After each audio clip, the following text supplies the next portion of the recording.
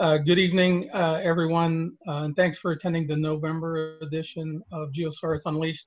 Welcome back if you're a regular attendee to these events, and so glad to have the first time attendees here with us, especially during St. Louis Startup Week.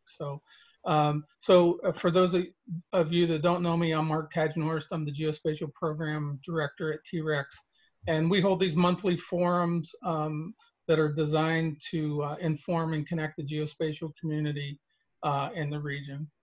I hope everyone is enjoying the content that's been provided during Startup Week, and had an opportunity earlier this week to hear the wonderful panel discussions on utilizing geospatial information in transportation and logistics.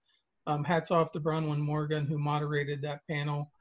Is a great cross-section of how big industry, the military, and the startup community is focusing on geospatial in that sector. This month for Geosaurus Unleashed, I wanted to bring out a topic that's kind of near and dear to a lot of our hearts. I've had a number of conversations with startups who are either unsure on how or where to engage with big government, as well as equal conversations with government officials that are in need of innovation, but are unsure what makes sense on where to engage with the innovation community. So we're in luck this evening because we're going to address exactly that topic with experts in the field to help you navigate that golden triangle. So first off, I want to introduce Mr. Dave McAllister. Dave is an artificial intelligence and mission analytics leader at Deloitte Consulting, a good friend of T-REX. He previously managed an innovation software program at the Department of Defense's Strategic Capabilities Office, and was an intelligence officer in the Navy for over 29 years.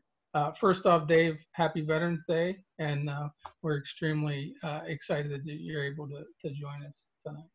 Yeah, thank you, Mark. Very excited to be here. Good. Next we have, we want to welcome Sid Mansour. Sid is the CEO of Centrana Incorporated, a leading innovator in collaborative AI, machine learning operations technology. He's the architect of Centrana's technology platform called Deep Cortex, and engages closely with his users to maximize alignment of the technology with their user needs. Sid's background is interesting in applied mathematics and geospatial analytics, and he previously served NGA in a geospatial as a geospatial systems architect. So before we turn it over to Sid and Dave, BJ, is there any other protocol that we need to talk about relative to questions and answers? No, just send any questions in the Q&A box. I'll be watching that. Sid and Dave will be as well. I did want to give a quick shout out to Pete, who is on screen for a second, and Garth. They're not part of the panel, but they are great friends here at Deloitte. So without giving them a full intro, just everyone acknowledge their great work in helping us out here. Yeah, well said, BJ. All right, with that, Dave, I'll turn it over to you and get us started tonight. Great, thank you, Mark. Yeah, excited to talk about this topic. As Mark said earlier, it's something that's near and dear to many of our hearts, including mine. Basically, I've been working in this space for the last 4 years in earnest.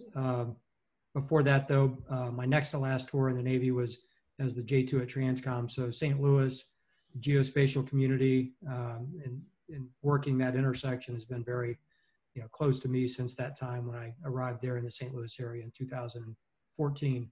But at SCO, I ran a software program, and as part of that program and my responsibilities as the PM, I met with companies that were startups, everything from startups to big established defense firms, that everyone would recognize.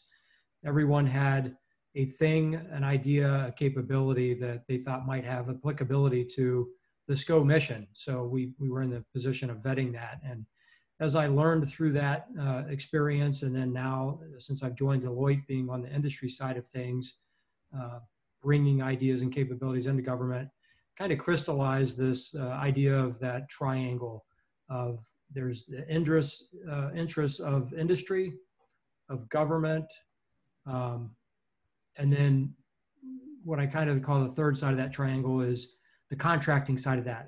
How do you get those industry things into government? And it's through that contracting capability that the government has. And not everyone on the government side who has a mission need or a capability need, is very attuned to the contracting side of things. And industry often doesn't know, well, which way do I go? Do I go through the contracting side because they're the ones issuing these, notices or requests for proposals? You have the client who is, ultimately kind of telling you what the requirements are. How do all those things work together? And so my hope is that tonight we'll be able to field questions from you on any specific, areas of interest or concern that you have in that triangle, and that Sid and I can kind of peel back our experiences and share with you our thoughts and ideas around those three areas. So I'm going to turn it over to Sid and let you hear from him exactly his experience and ideas around the triangle idea. Thank you very much, Dave. And Mark, thank you indeed. It's very much a privilege and a pleasure to be here with this audience. I appreciate the opportunity to speak to this group. Perhaps, what might help is provide a little bit of background in terms of how we were given the opportunity to become involved with NGA, maybe just a 2-minute overview on that, because we were primarily operating in the commercial space. We're an innovator that started up in the commercial sector on the whole field of computer vision, AI, and machine learning. And it just so happened that our paths crossed at NGA at a random event. The former director of NGA, Cardillo, was speaking at a Cornell University alumni event. And in this alumni event, he was expressing anxiety over the deluge of data that analysts were confronted with, and openly just put a call out to the alumni community saying that if there are good ideas of how to address this need, where there is so much information now that we need apparatus that can help us get on top of this data deluge. And it was a very emphatic call to action where it resonated very deeply with us, my colleagues in the audience. And we felt that what we had under our tool chain was the capability to get a problem like that addressed.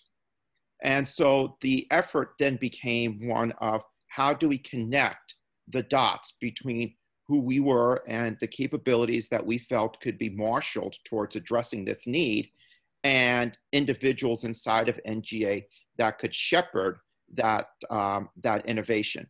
And then there's a third leg to this, and this is where the Golden Triangle also comes in, is that we were very much focused on pushing the envelope of technology. NGA is very much focused on addressing a very critical, indeed vital mission need that caters to our national security interests. And then there is the element of making sure that we're not chasing pie in the sky problems with pie in the sky solutions, that there is a very legitimate and robust execution plan that keeps us grounded and well managed in terms of that delivery. And this is where Deloitte, who we have been working with for many years, came into the picture as well. So that's our if I could chime in and riff off of that. Yes. So that risk that Sid's talking about, and from the government side, there is great concern about technical risk. Is it too ambitious? Is it executable? But also delivery and execution risk. So I think there's a couple of sides, maybe more than two sides of that risk paradigm there. And that's what I think it's important to pull apart those threads sometimes of what Sid said, the pie in the sky. Is this even something that's feasible? And sometimes it's worth taking that flyer on something that may not be proven, but wow, if it does prove out, it could be a game changer. But then there's that execution risk. How if you do prove that it works, can you deliver it and deliver it at scale maybe that the client and the government needs? Absolutely. And just to riff off of that, what I will say, and I don't want us to get demoralized at all the risks here, but it's important to be cognizant that wherever innovation is concerned, there is an appetite for risk that has to be tolerated, but risk mitigation and risk management and risk awareness and situational awareness are very key. And so there is execution risk, there is moonshot risk, there is change management risk. In case the technology does work, the upside risk is now we want people to really harness that technology and that innovation to make an impact on how they deliver against the mission. So there's a change management risk there that needs to be addressed. And there's a process risk. If this technology that did not exist before is now becoming something that's instrumental to meeting the end needs, then it changes the process by how people do their work on a day-to-day basis. And so there is a procedural risk as well. And I think within this golden triangle, it takes all points of that triangle to really corral, manage, and mitigate these risks. And I think for the individuals in the audience that hail from the startup community, and you're looking at this large opportunity to serve your nation, to serve NGA, I think we shouldn't be gun shy, and I would encourage you to not be gun shy of vocalizing these risks. I think it'll be very much appreciated on the other side, the side that you're serving, NGA, to understand that you understand what risks you foresee, and to commission the operational managers that can help navigate those risks. Yeah, Sid, I think that's critical because it shows realism, right? And managing expectations, right? And then the other piece of this is, there's a responsibility, I think, on the government side to write these requirements in a way that allow smalls to offer their services in a way, right, that is realistic. For example, I see so many of these broad agency announcements or OTAs where they give you like a few lines of like, we want something that applies artificial intelligence to detecting objects. And if they're so broad, I mean, then anything, looks like a hammer that can hit that nail. And that's not helpful to anybody. It certainly isn't helpful for a small that's trying to figure out how their capability might apply. So I would challenge people on the government side of this to be able to write your requirements in a specific enough way that you're offering a concrete thing to help with or solve, but that you're allowing innovative approaches to solve that problem. But you've got to define the problem so it's a concrete thing. And then conversely, when people are writing to respond to these requirements that come out, you need to be able, don't tell me that your thing does everything, including sliced bread. Tell me how it specifically meets and solves the mission problem that's been articulated. And if at all possible, tell me how you are willing to prototype it and lay out kind of that path to what a working prototype might look like and what that timeline, and then bringing in, what we just talked about, what are the potential risks, right? What are the things that are in that critical path, whether they're terms of resources or, the technology hasn't quite proven out yet. So this is a risk because it is unknown. We think it's a theoretical approach we have, but we haven't been able to prove it in the field, so to speak. Those are things that are key, I think, to making that initial connection work and getting traction for ideas and getting to find that common ground. And then the other piece of that then becomes that contracting. Do you have the right kind of contracting vehicle that allows you to bring in innovation, to prototype, to experiment, with recognizing that sometimes things will fail, right? But where's the appetite on the government side for failure? You can't do everything in a waterfall approach where you're minimizing the risk to an extent that you're never getting to delivering the capability in a fashion that's timely enough to meet, mission requirements. And I think that's kind of where the contracting world right now is in a state of flux. They recognize the need to deliver acquisition capabilities faster, and to account for these technologies that are evolving literally day by day, month by month. The state of technology is changing in such a way that we can no longer afford to enter into 3-year procurement programs. We need things that are 90 or 100-day prototyping, followed by, yeah, you have a viable, minimal product. We're going to move it into a production stage. So where are those types of vehicles and contracting approaches that allow for the people with the requirement and the people with the capabilities to meet and then, do work and get paid for it? Dave, right on the heels of those points that you just made, I think is a very important question. And it's one that was posed by one of our attendees, Colonel Scott Heathman. And I'll just relay the question to you because I think on the very points that you made, I think you'd be well positioned to answer this question. As the commander of Scott Air Force Base, I have a couple of challenges in connecting the dots.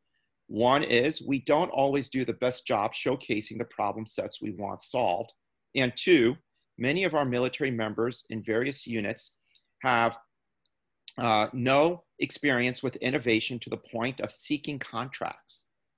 And after you speak to this, I think there are a few points that I might want to say to this as well. What can I enable, speaking for Scott, Colonel Heathman here, what can I enable for the community and small business to better educate my force and pull out the potential problem sets that can be addressed?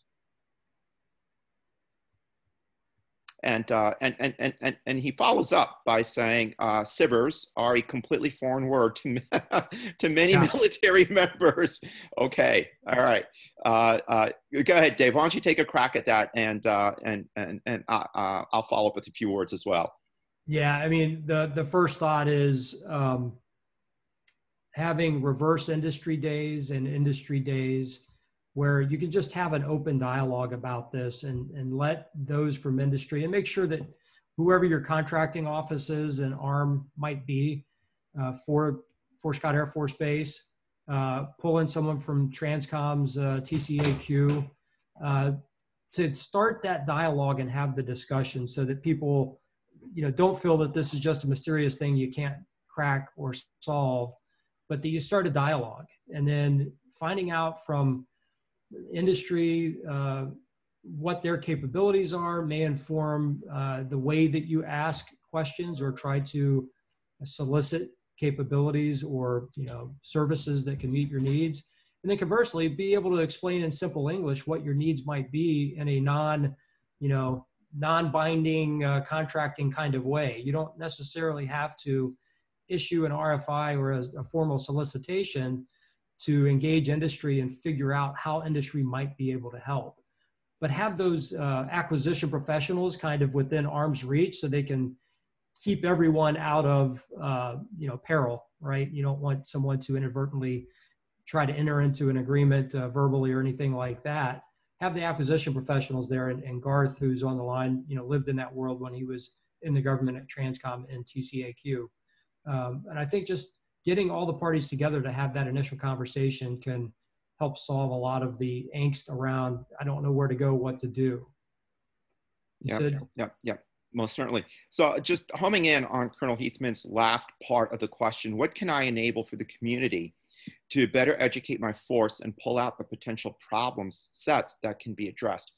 To that particular question, I would be absolutely remiss here if I didn't tip my hat to NGA, and particularly the program manager that brought us in and really put us on a path for success. The last 3 years have been, I think, a tremendously successful experience for both us and for NGA. And I think NGA had a big role in this.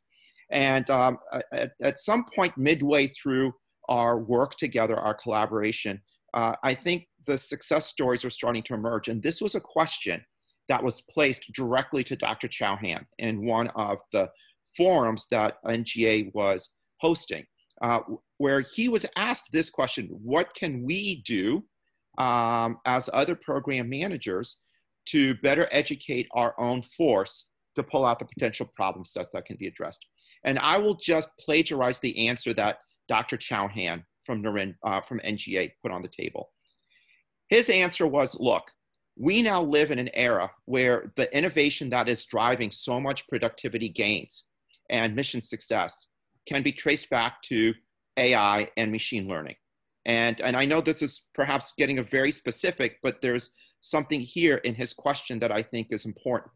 He said, when it comes to the application of this new body of innovations that we could bring in to better impact our force, to better impact our missions, the questions that we should be asking ourselves and asking our own teams is, if you could hire a large cadre of additional human beings to help alleviate your own workload, to help alleviate your own frustrations, to help alleviate work that falls off the table, think about it in those terms. Think about it where you crave a larger labor force, you crave a larger brain force, because those are the very things that when you home in on, you'll be able to identify the problem sets that are now well positioned for being addressed through the innovations that are now emerging at lightning speed, namely in the field of AI and machine learning.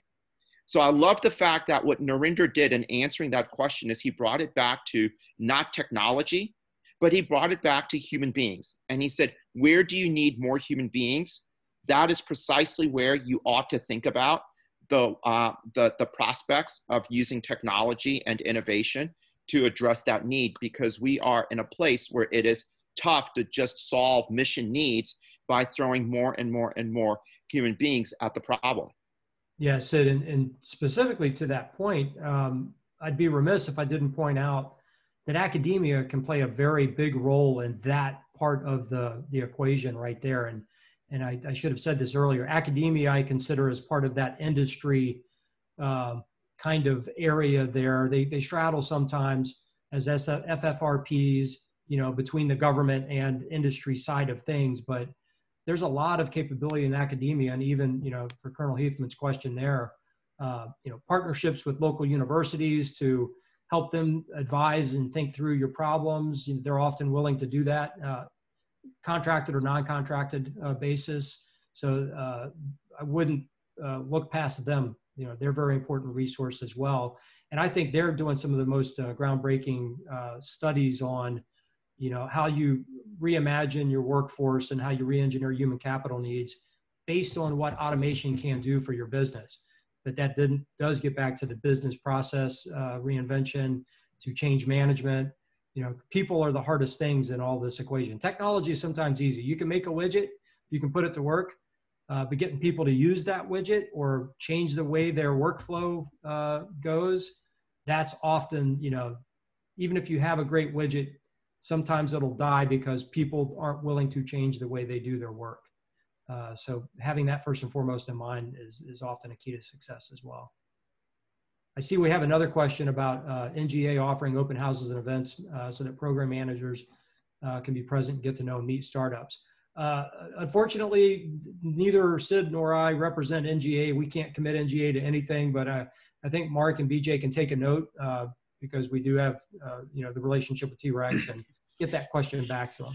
Yeah, so I mean, there's a couple things they've already been leaning forward. Is if you've been watching the news this week or last week, NGA is embedding 60-some personnel in T-Rex and something called Moonshot Labs.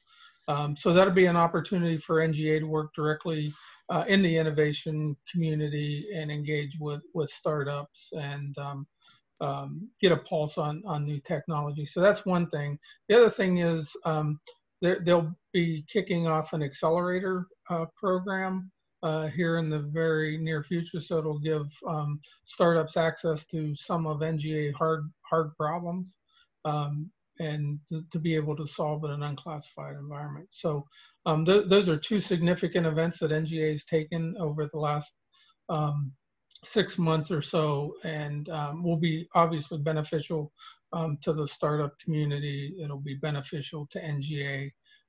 So we'll get more details as that emerges from NGA. But they are making a concerted effort to engage in the community. I think they've realized a few years ago that technology was moving faster than they were, and their best bet was to lean forward and get embedded and understand the culture and adopt some of that culture within their organization. One comment I want to make based on some of the previous questions. So when I was on the NGA side, I was always confident that we could come up or develop technology with some of our partners to solve a problem that we had.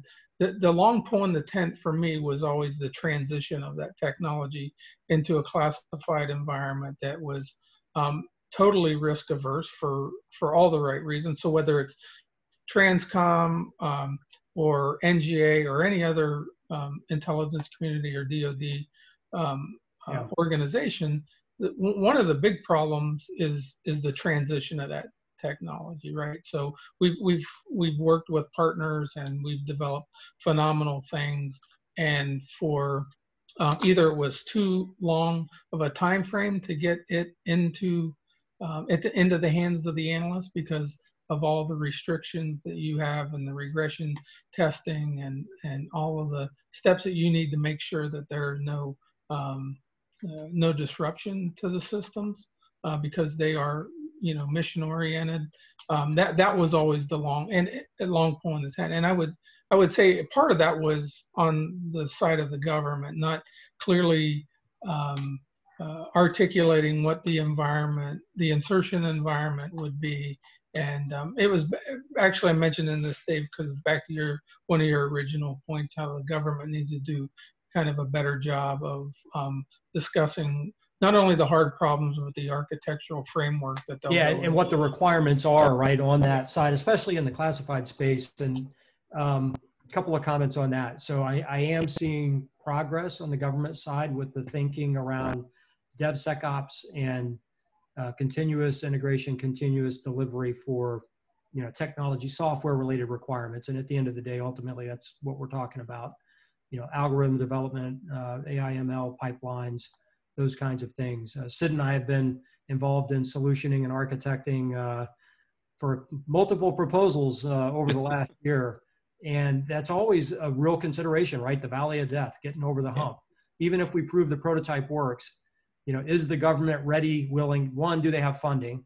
Two, do they have the technology environment that will allow us to come in and bring new things? So, but I am encouraged by the fact that there's a recognition. So you have Platform One, Cloud One, you know, in the Air Force, making great strides to kind of cracking that nut and proving it will work out. I hope the IC benefits and learns and starts moving in that direction where they're truly thinking about that DevSecOps implication. But what Smalls, I think, can do to help themselves is if you're not able to handle all of the complexity that would be required, you know, think about teaming with a big, someone who is capable of, you know, has the software engineers and the cybersecurity people who can help you get through the whatever RMF or ATO framework is required, but more importantly, do the systems integration testing, right? That's very necessary so that mission critical systems aren't negatively impacted with the second, third order effects that weren't foreseen. We're going to have that kind of testing. The government can't do it because there aren't enough qualified people in the government to do it. It's something that has to be done by industry. And often the only way is it's going to be a team of companies coming together to solve that problem. You know, Dave, I think that from my perspective as a small, I can say this without much shame. I can say that as a startup, we oftentimes become very enamored with our own technology and our own innovation. And it's almost as if there's a sense of innovating just for the sake of innovating. And to add further to why it's important to team with a big and the value that a big could bring to the table, I think there's one other thing that you do, and you do it, I think, so subconsciously and diligently that you didn't mention it, because I think you might be somewhat even, it's just become second nature. But as a systems integrator, what you're looking to do is not innovation for the sake of innovation, but innovation for the sake of mission impact.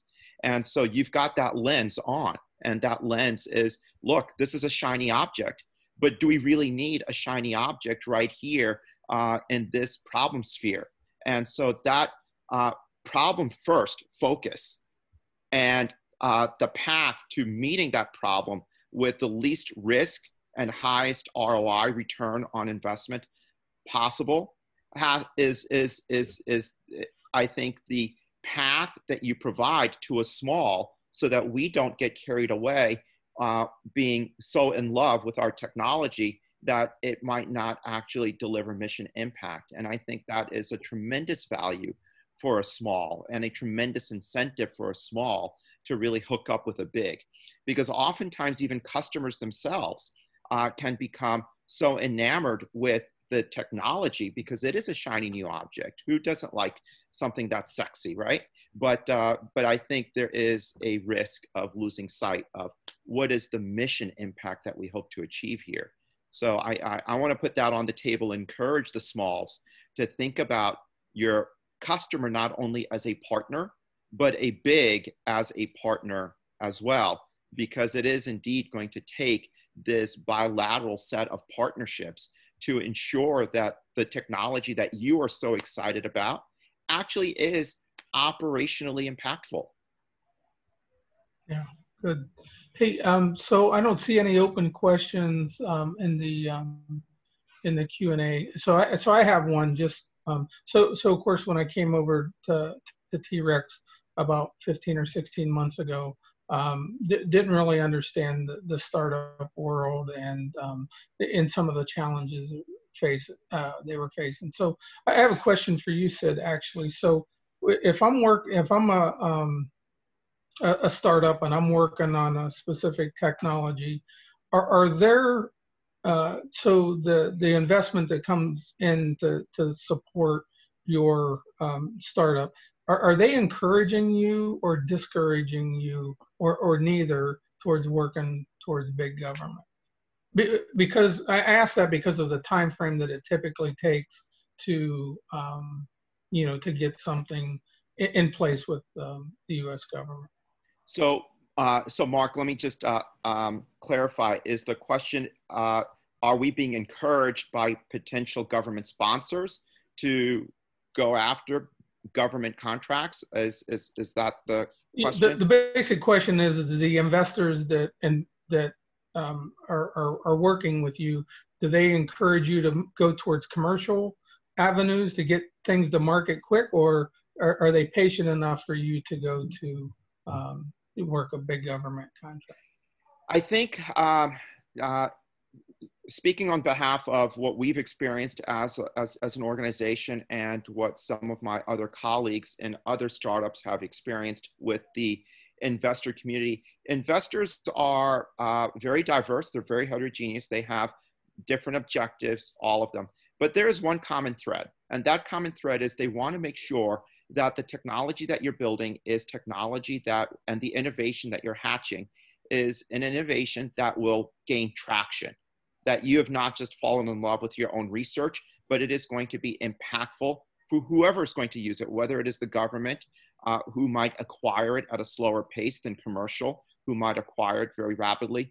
They want to see that traction, and they want to see a path towards traction. And whether the government signs the contract saying this has now become a program of record is secondary to whether or not there are users in the government that will at least speak up and say, this will address a problem that we have. If we ultimately acquire it over 2 years, so be it, but it is something that is quintessential to us being able to move the needle forward on national security issues or on healthcare issues like over at the VA or what have you.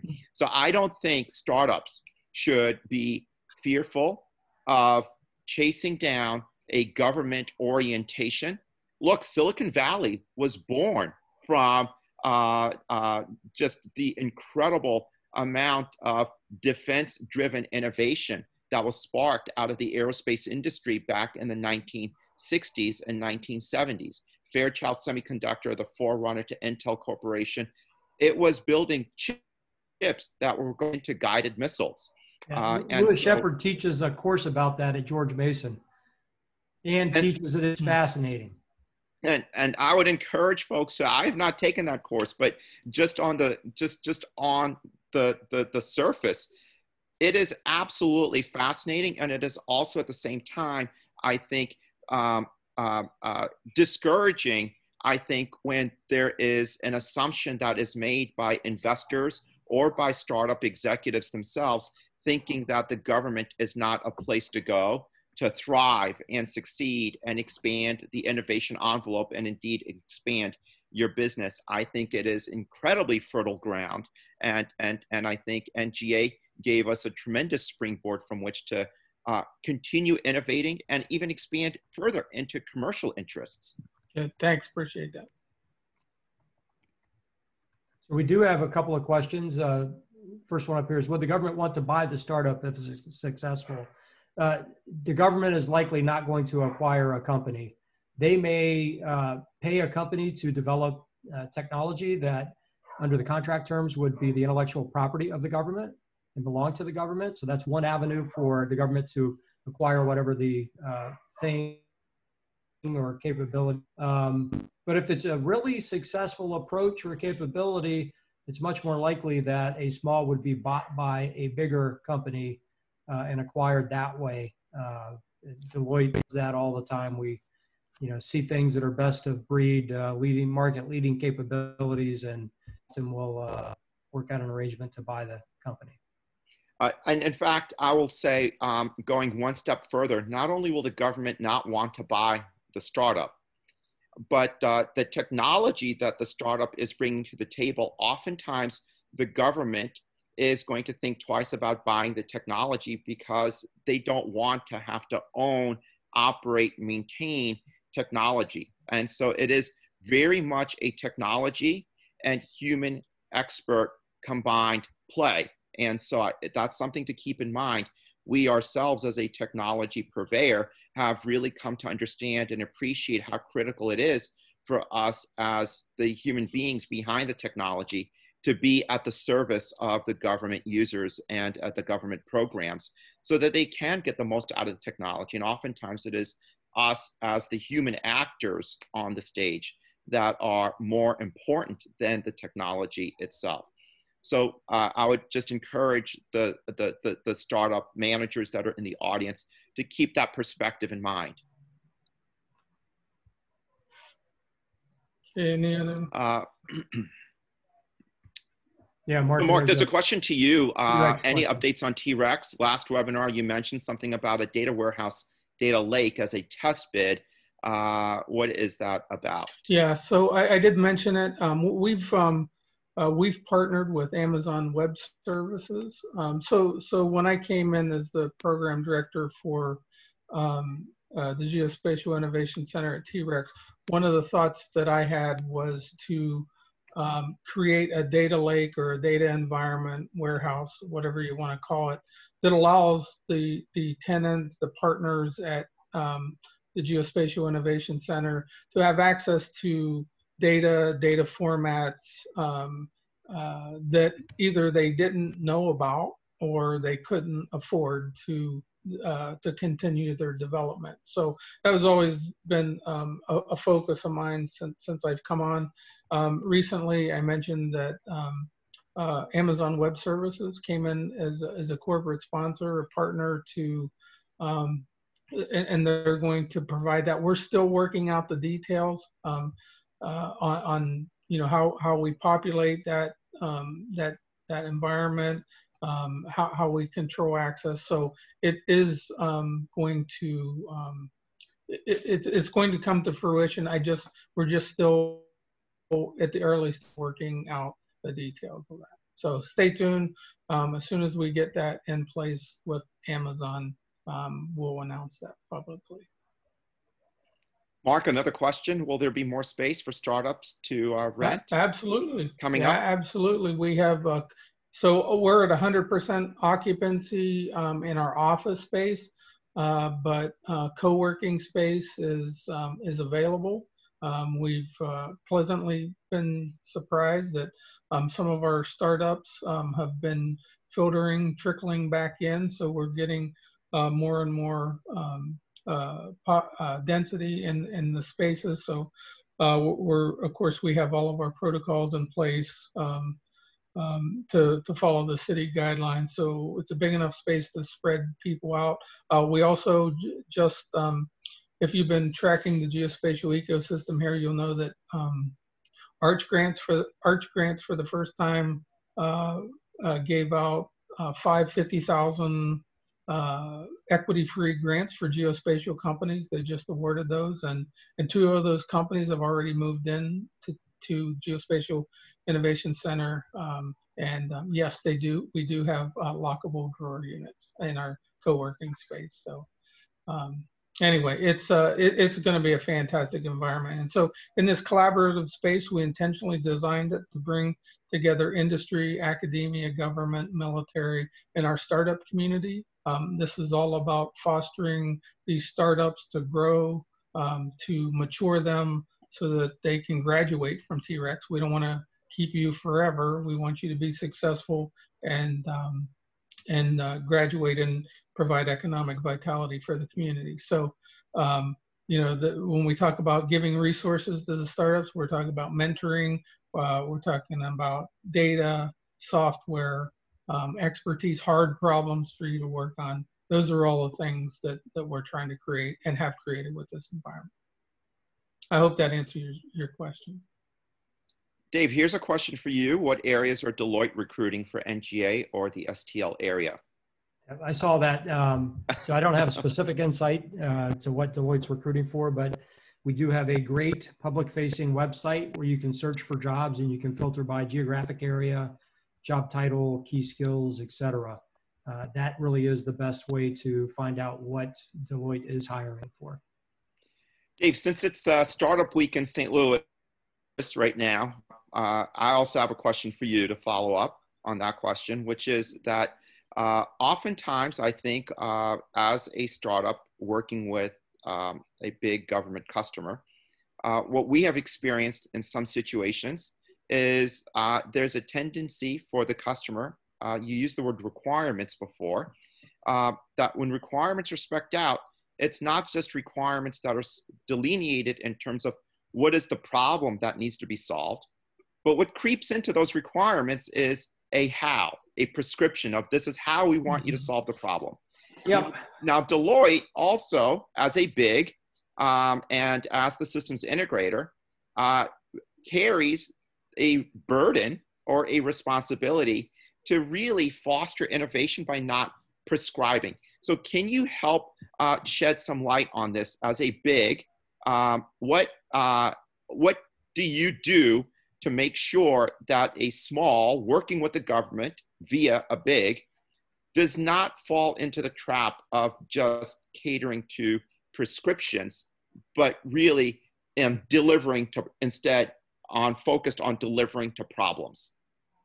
Yeah, that is a tremendous problem, Sid, with the way government requirements are written. And there are a lot of reasons that the acquisition system, you know, developed the way that it did, with very prescriptive, ironclad contracts, you know, wanting lawyers involved. Everything, you know, has to be prescribed down to specific performance standards and timetable, which doesn't very well mesh with this world that we're living in with technology, and particularly software development and AI ML development, which is very fast moving and exploratory in nature.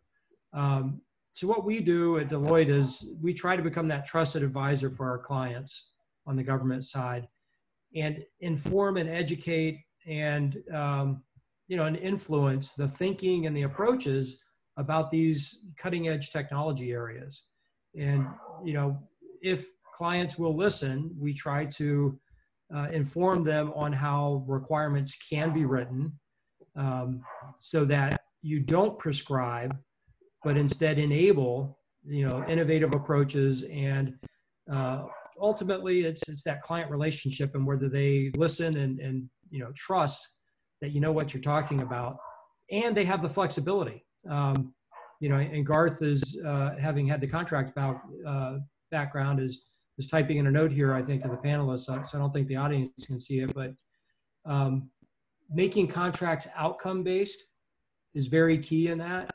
So instead of prescribing what the deliverables are, describing the outcomes that are desired and required, and then let people figure out how to meet those outcomes. So that's the nature of it. You know, it's people-based at the end of the day, right? Because people write government requirements and government contracts. So you have to influence the thinking of the people.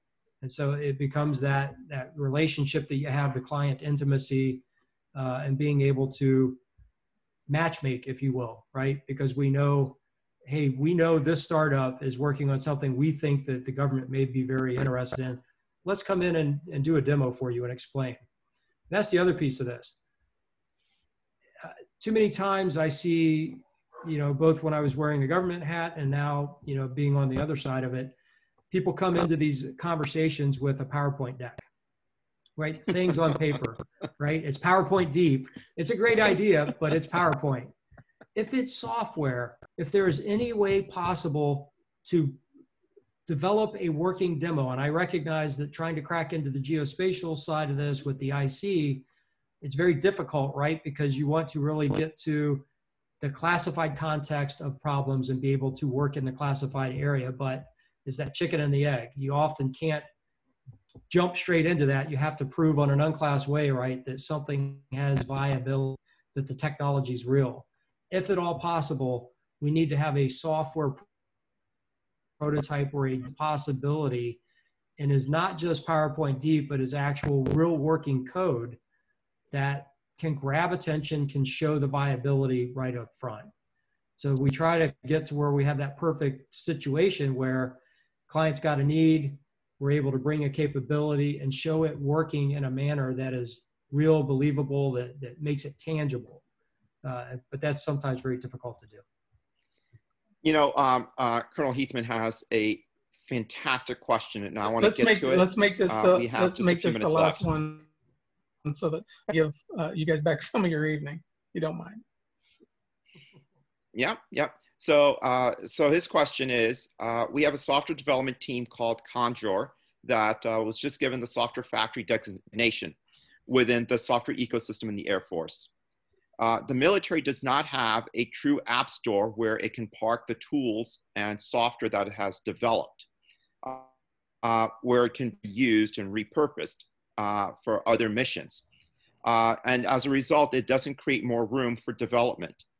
And the question from Colonel Heathman is, what are our thoughts on how the government could off-ramp long-term sustainment of software that's developed internally?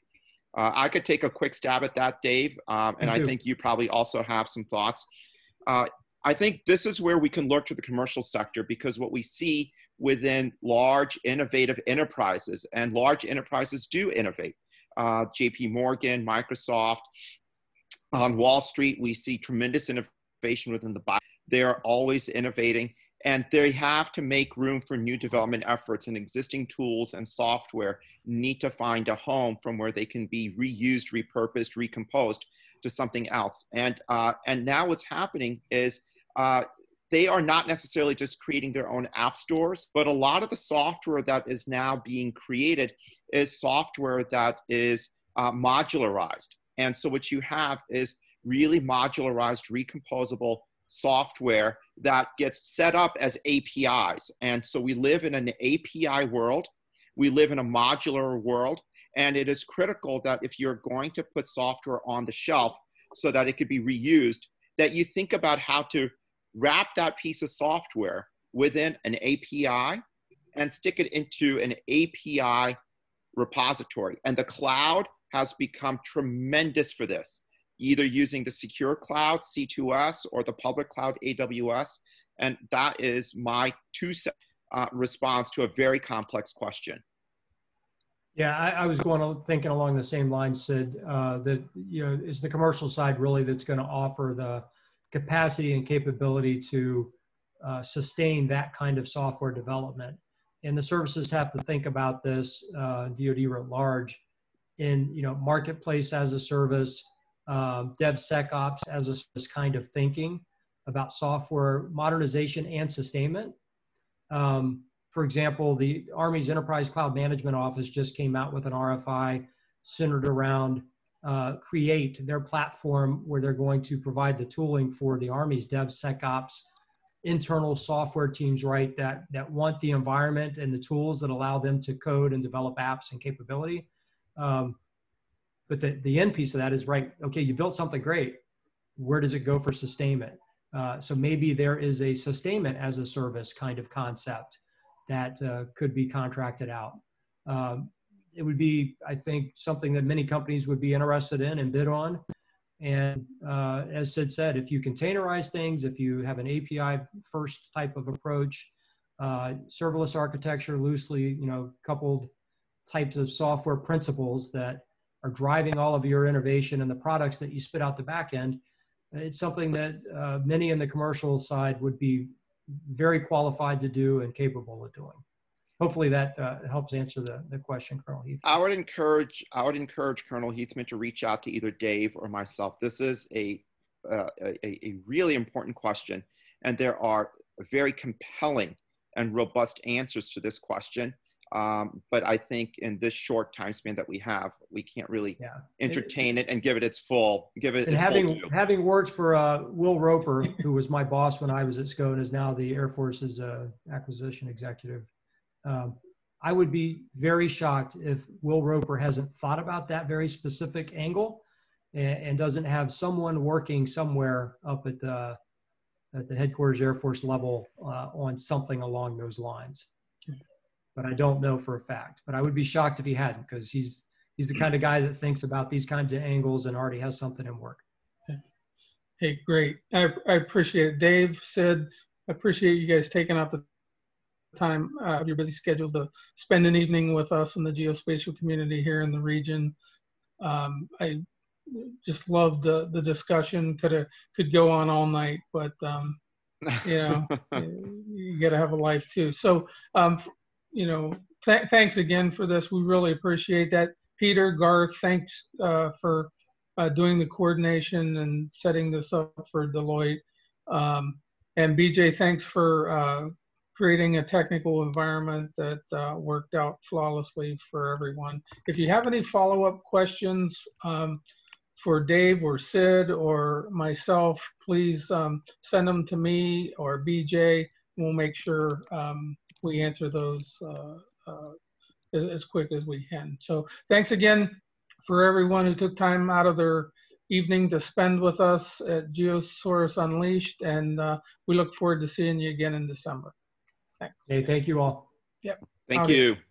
Thank you. Bye-bye.